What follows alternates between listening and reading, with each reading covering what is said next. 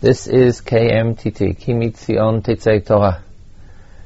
Every Thursday, during the weeks of Chodesh Elul till Yom Kippur, I have a series of Sichot about Tshuva, getting ready for Rosh Hashanah, from Harav Moshe Lichtenstein.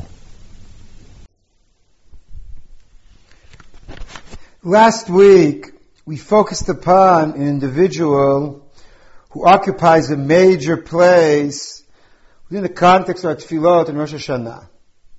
This week, we will focus also upon an individual, but a different individual. If last week we spoke about a man who had the letters Nun and Chet in his name, this week we will add the Hey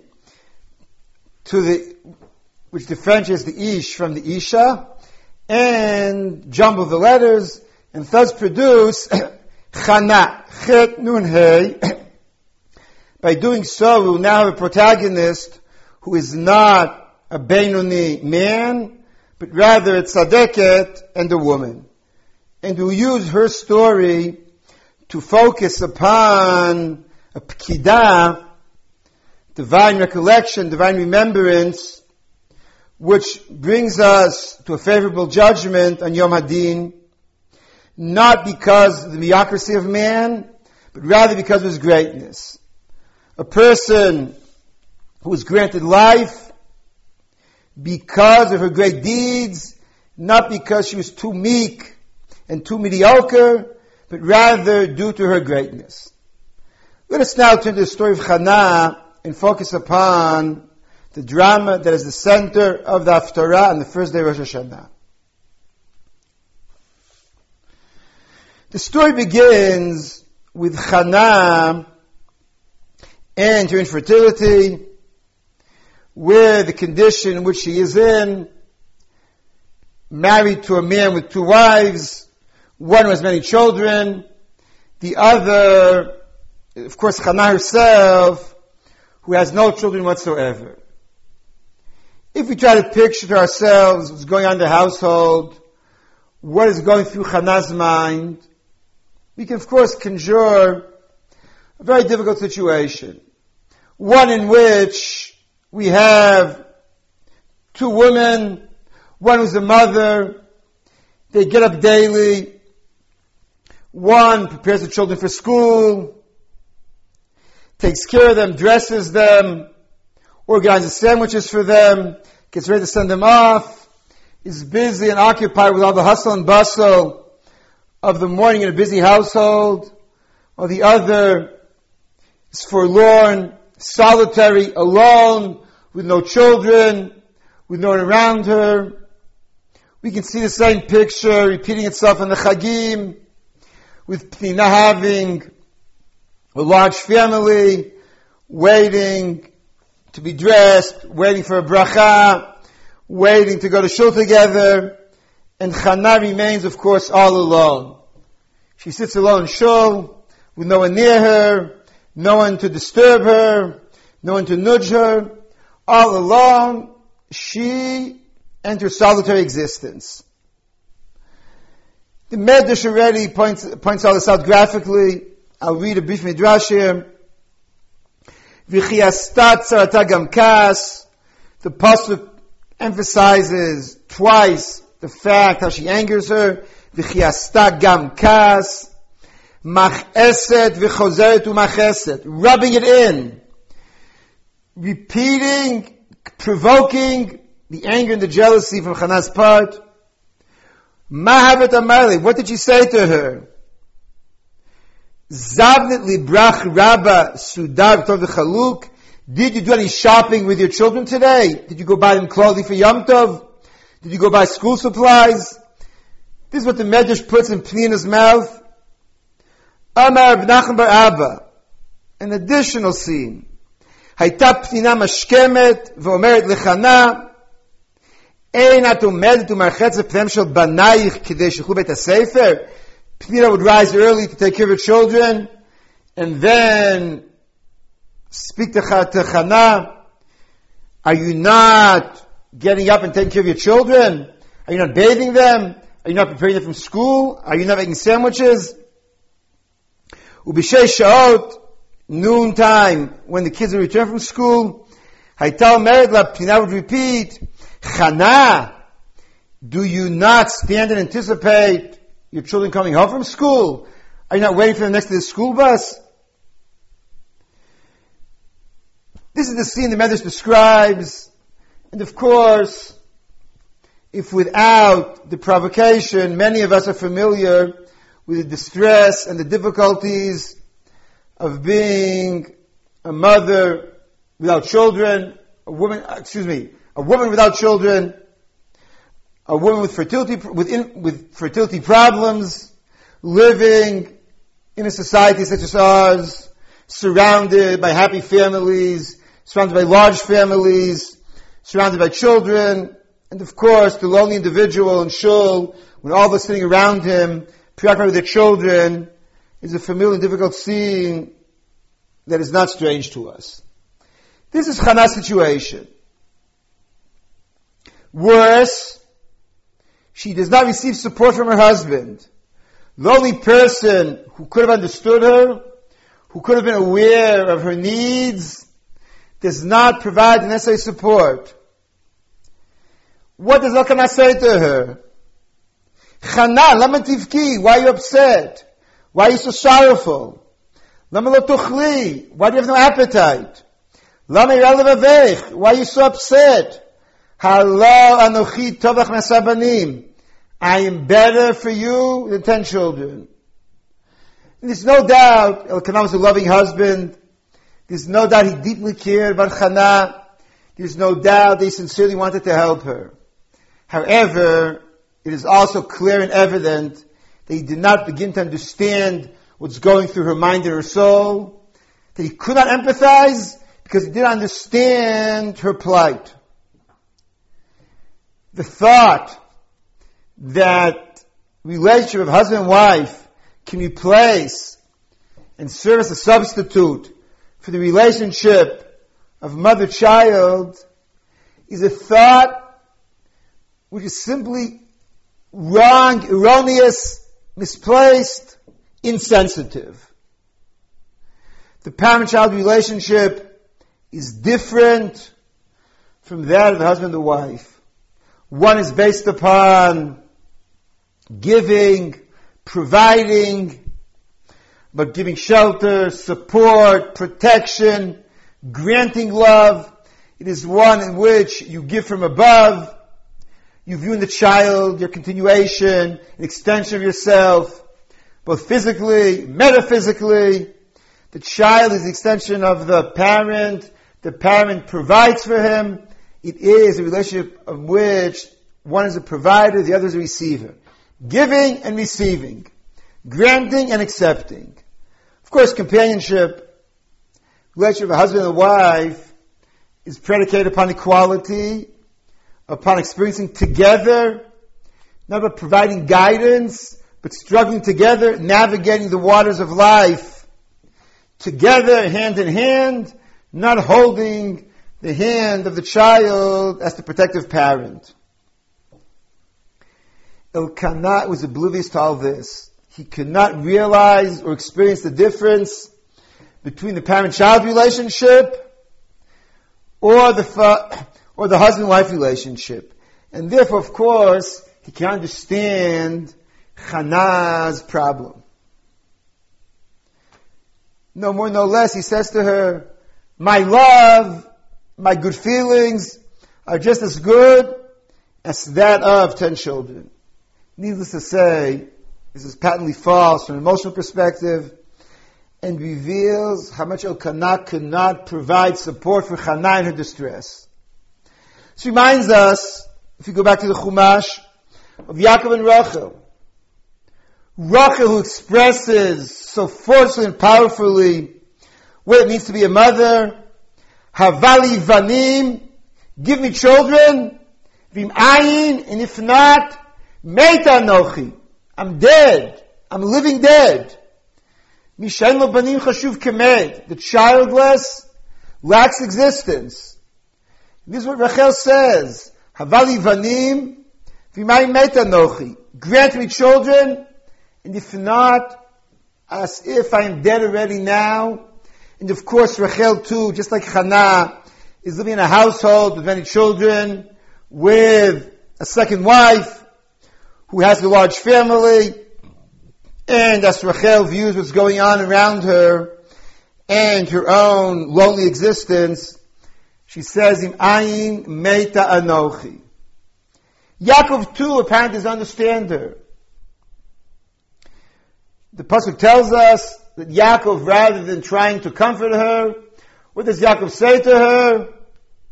Is it my fault? Am I God? He cannot sympathize. He sees her claim as being far-fetched, if not outrageous. He cannot really plumb the depths of her distress, and therefore argues rationally. Can I provide you children? Why speak to me? He cannot somehow feel the scream of distress which Rachel is trying to emit. And Chazal in the Medrash quite forcefully came and pointed a finger of blame at Yaakov. Amar HaKadosh Baruch Hu, according to the Medrash. No more or less the Kadosh Baruch Hu himself appears in the scene and rebukes Yaakov. Kach onim et hameikot? Is that how you speak to someone in distress? Chayecha shebanecha atidim me'od lifnei bina. Is that how you treat a person with such deep distress? The tables will eventually be turned. That's the Medrash there. And it's fair to say that it seems that Elkanah as well as Yaakov cannot really follow and perceive what's going on in his wife's emotions. To this we must add another point. Not only can Elkanah not understand her plight because he has children, because he has a household full of Pnina's children, because he does have a large family, but there's also another point which is at work here.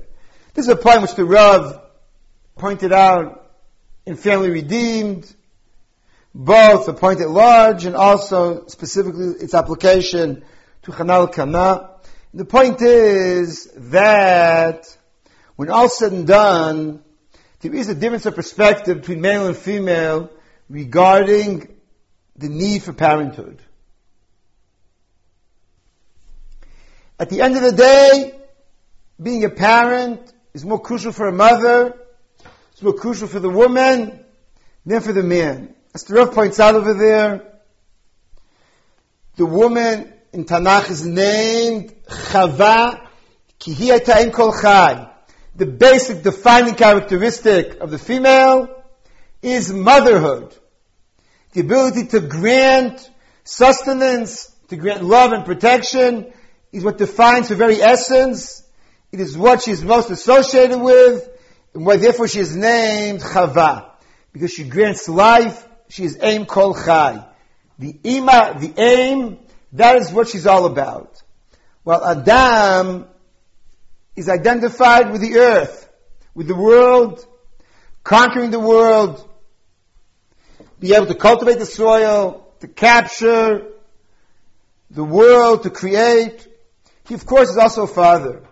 But it is not as deeply ingrained in his nature as it is with Chava. Actually, nature itself sends us this message.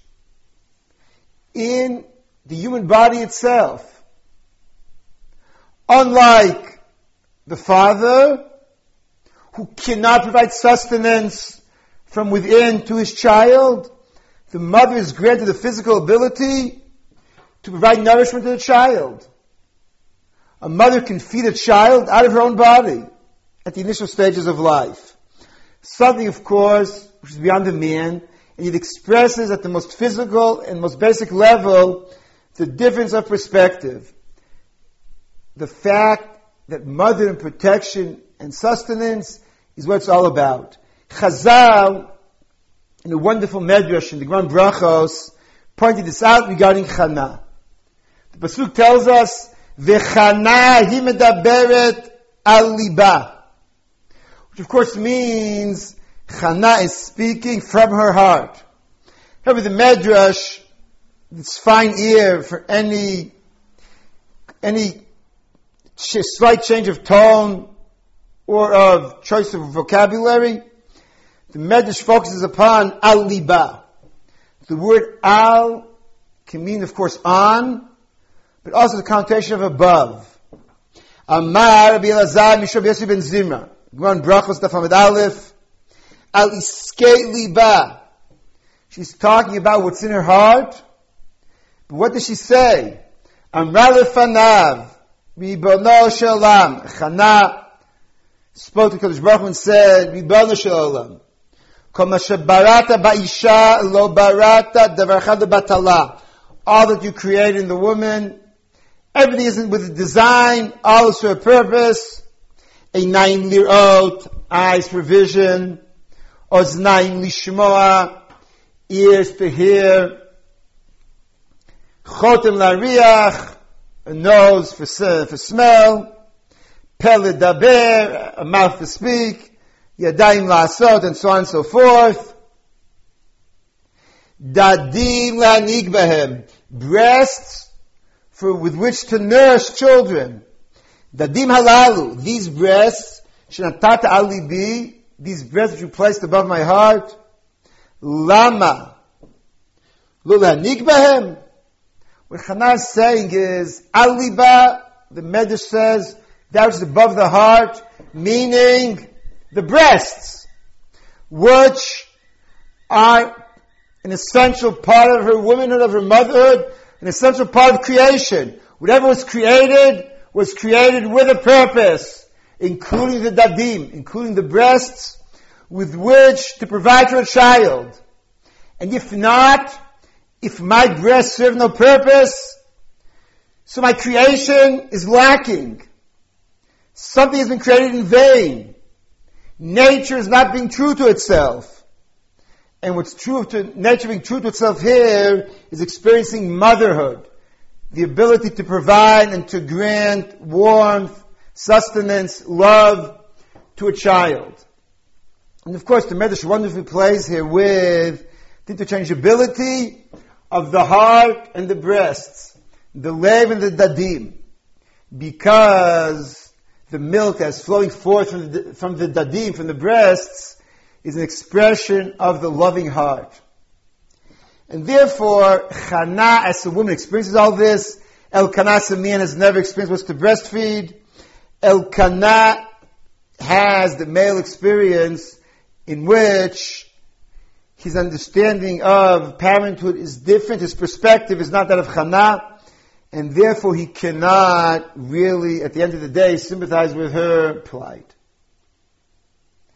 The same story repeats itself with Eli.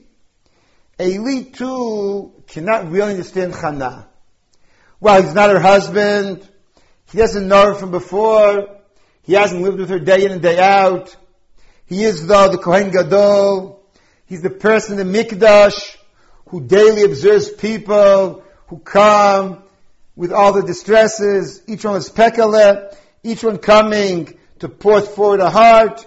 And when the childless woman comes, he cannot summon forth the empathy because he too does not really understand her condition.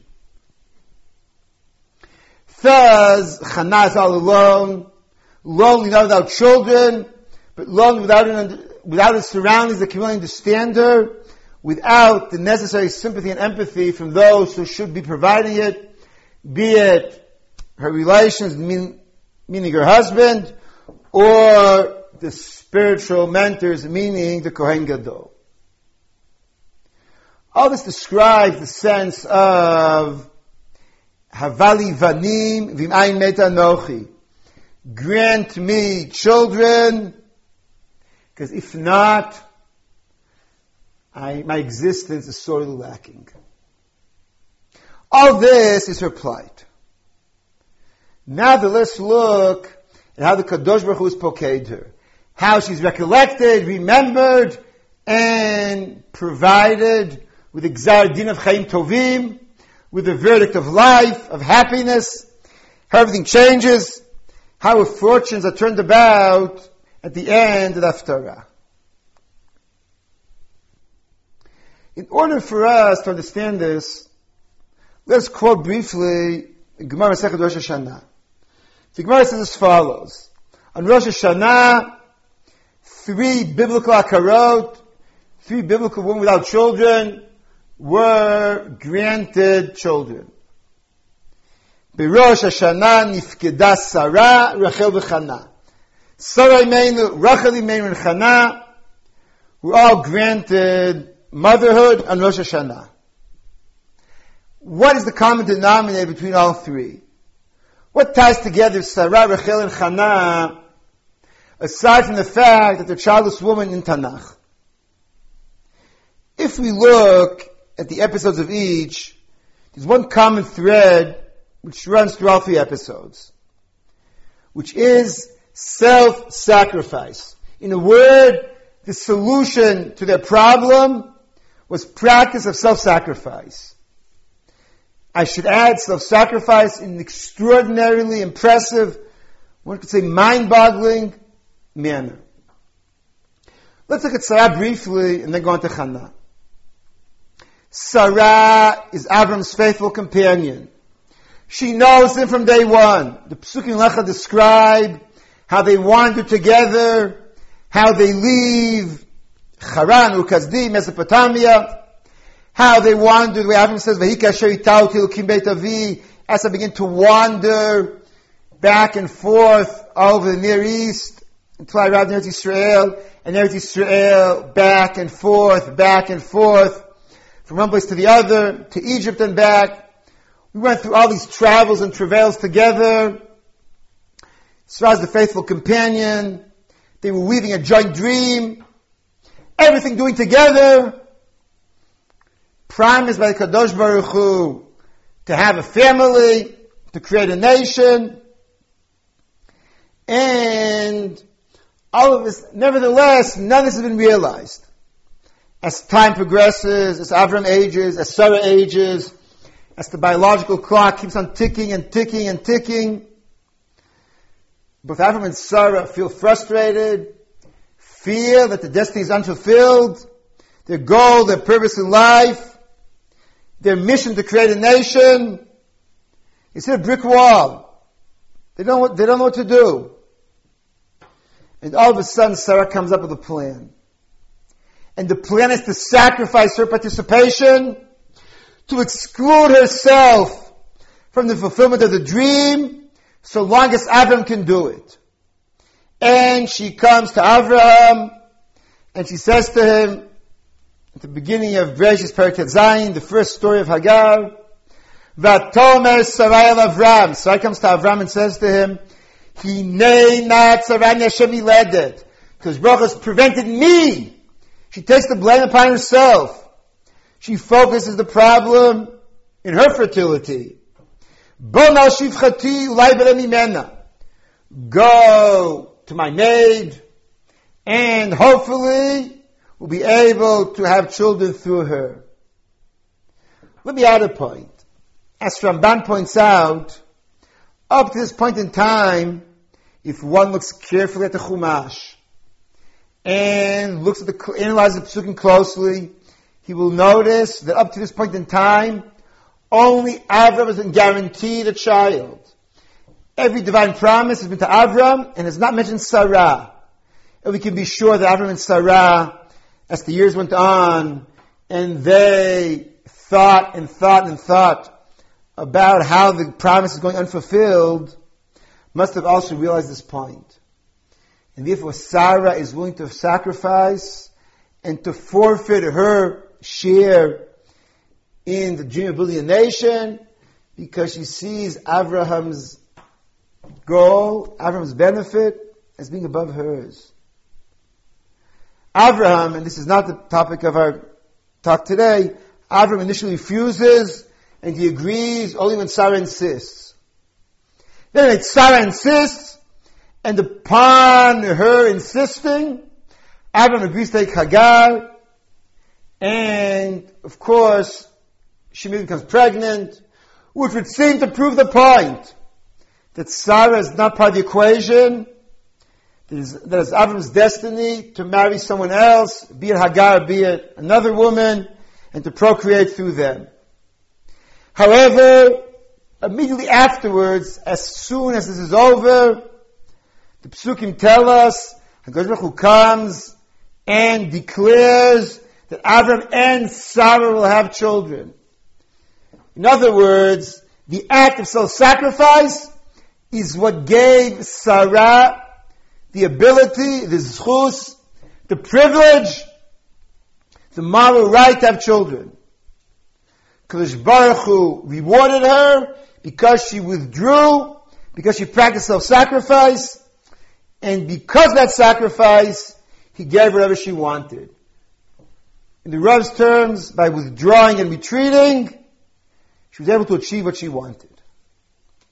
The same is true about Rachel also, who Chazal famously claim that she assisted Leah in marrying Yaakov, that she actually helped her rival, and she sacrificed her marriage, she sacrificed a good deal of her happiness. We all know what the rest of the story is, in order to help someone in distress. Through self-sacrifice, Rachel was able to achieve what Sarah achieved. Once more, Chazal, another medrash which I will not quote, attribute Rachel's being given children to the fact that she took Leah into her house, she took a rival in, and was willing to help a person at her own expense. Let us now go to Hannah. Her self-sacrifice is amazing. It's hard to even fathom. She has a dream for years. She suffers for years in a state of infertility, surrounded by children, by laughter, in a household with a large family, with Pnina constantly needling her and pointing out day in, day out what she's lacking, with a husband who cannot understand her need for Asara Banim. All her dreams are focused upon the child. The child, the child, the child. That's all she thinks about day and night. She goes to bed with a dream, she wakes up with a dream, and of course we should add, she goes to bed with a nightmare and wakes up with a nightmare. Because she knows the dream is never fulfilled, and as time progresses and the clock keeps ticking on, she sees the dream receding further and further into a distance.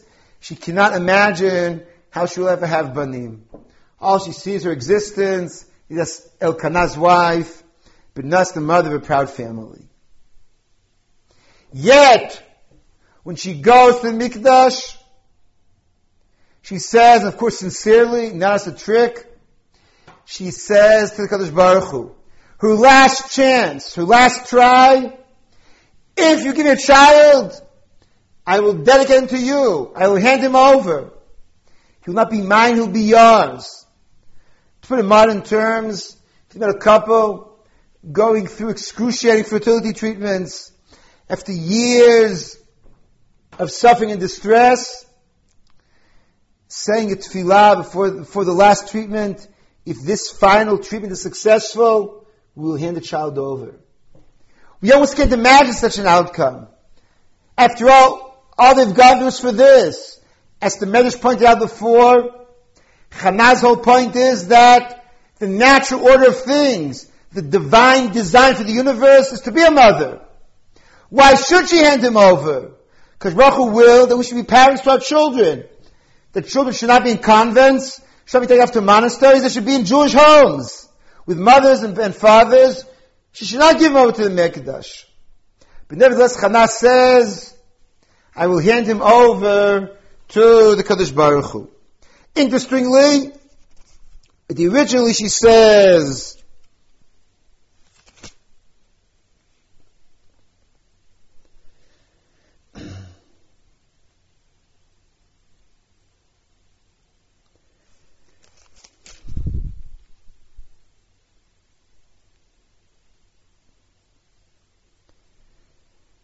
I will give him as a present, as a gift to Kadosh Baruch Hu.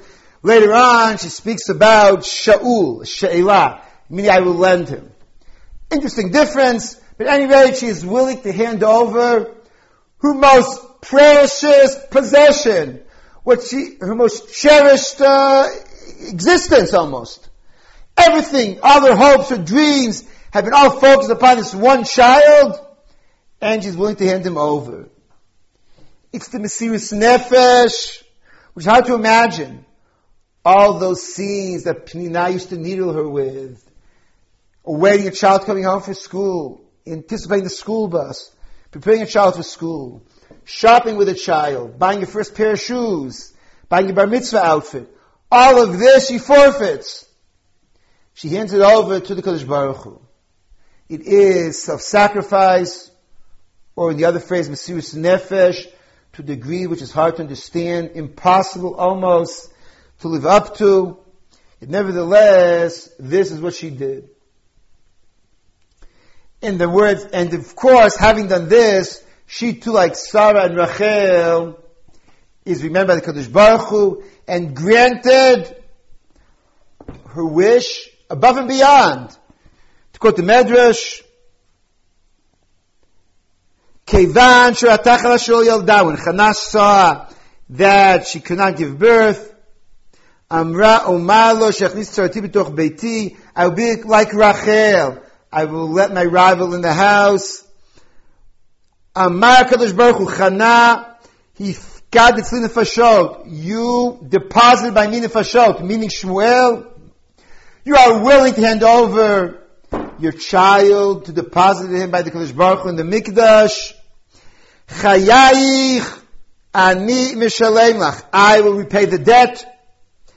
And then it quotes, Ki fakad Hashem et Chana, vatar v'telech shasha banim shtei banot. She then subsequently has 3 more sons, 2 daughters. She's rounded out with a large family.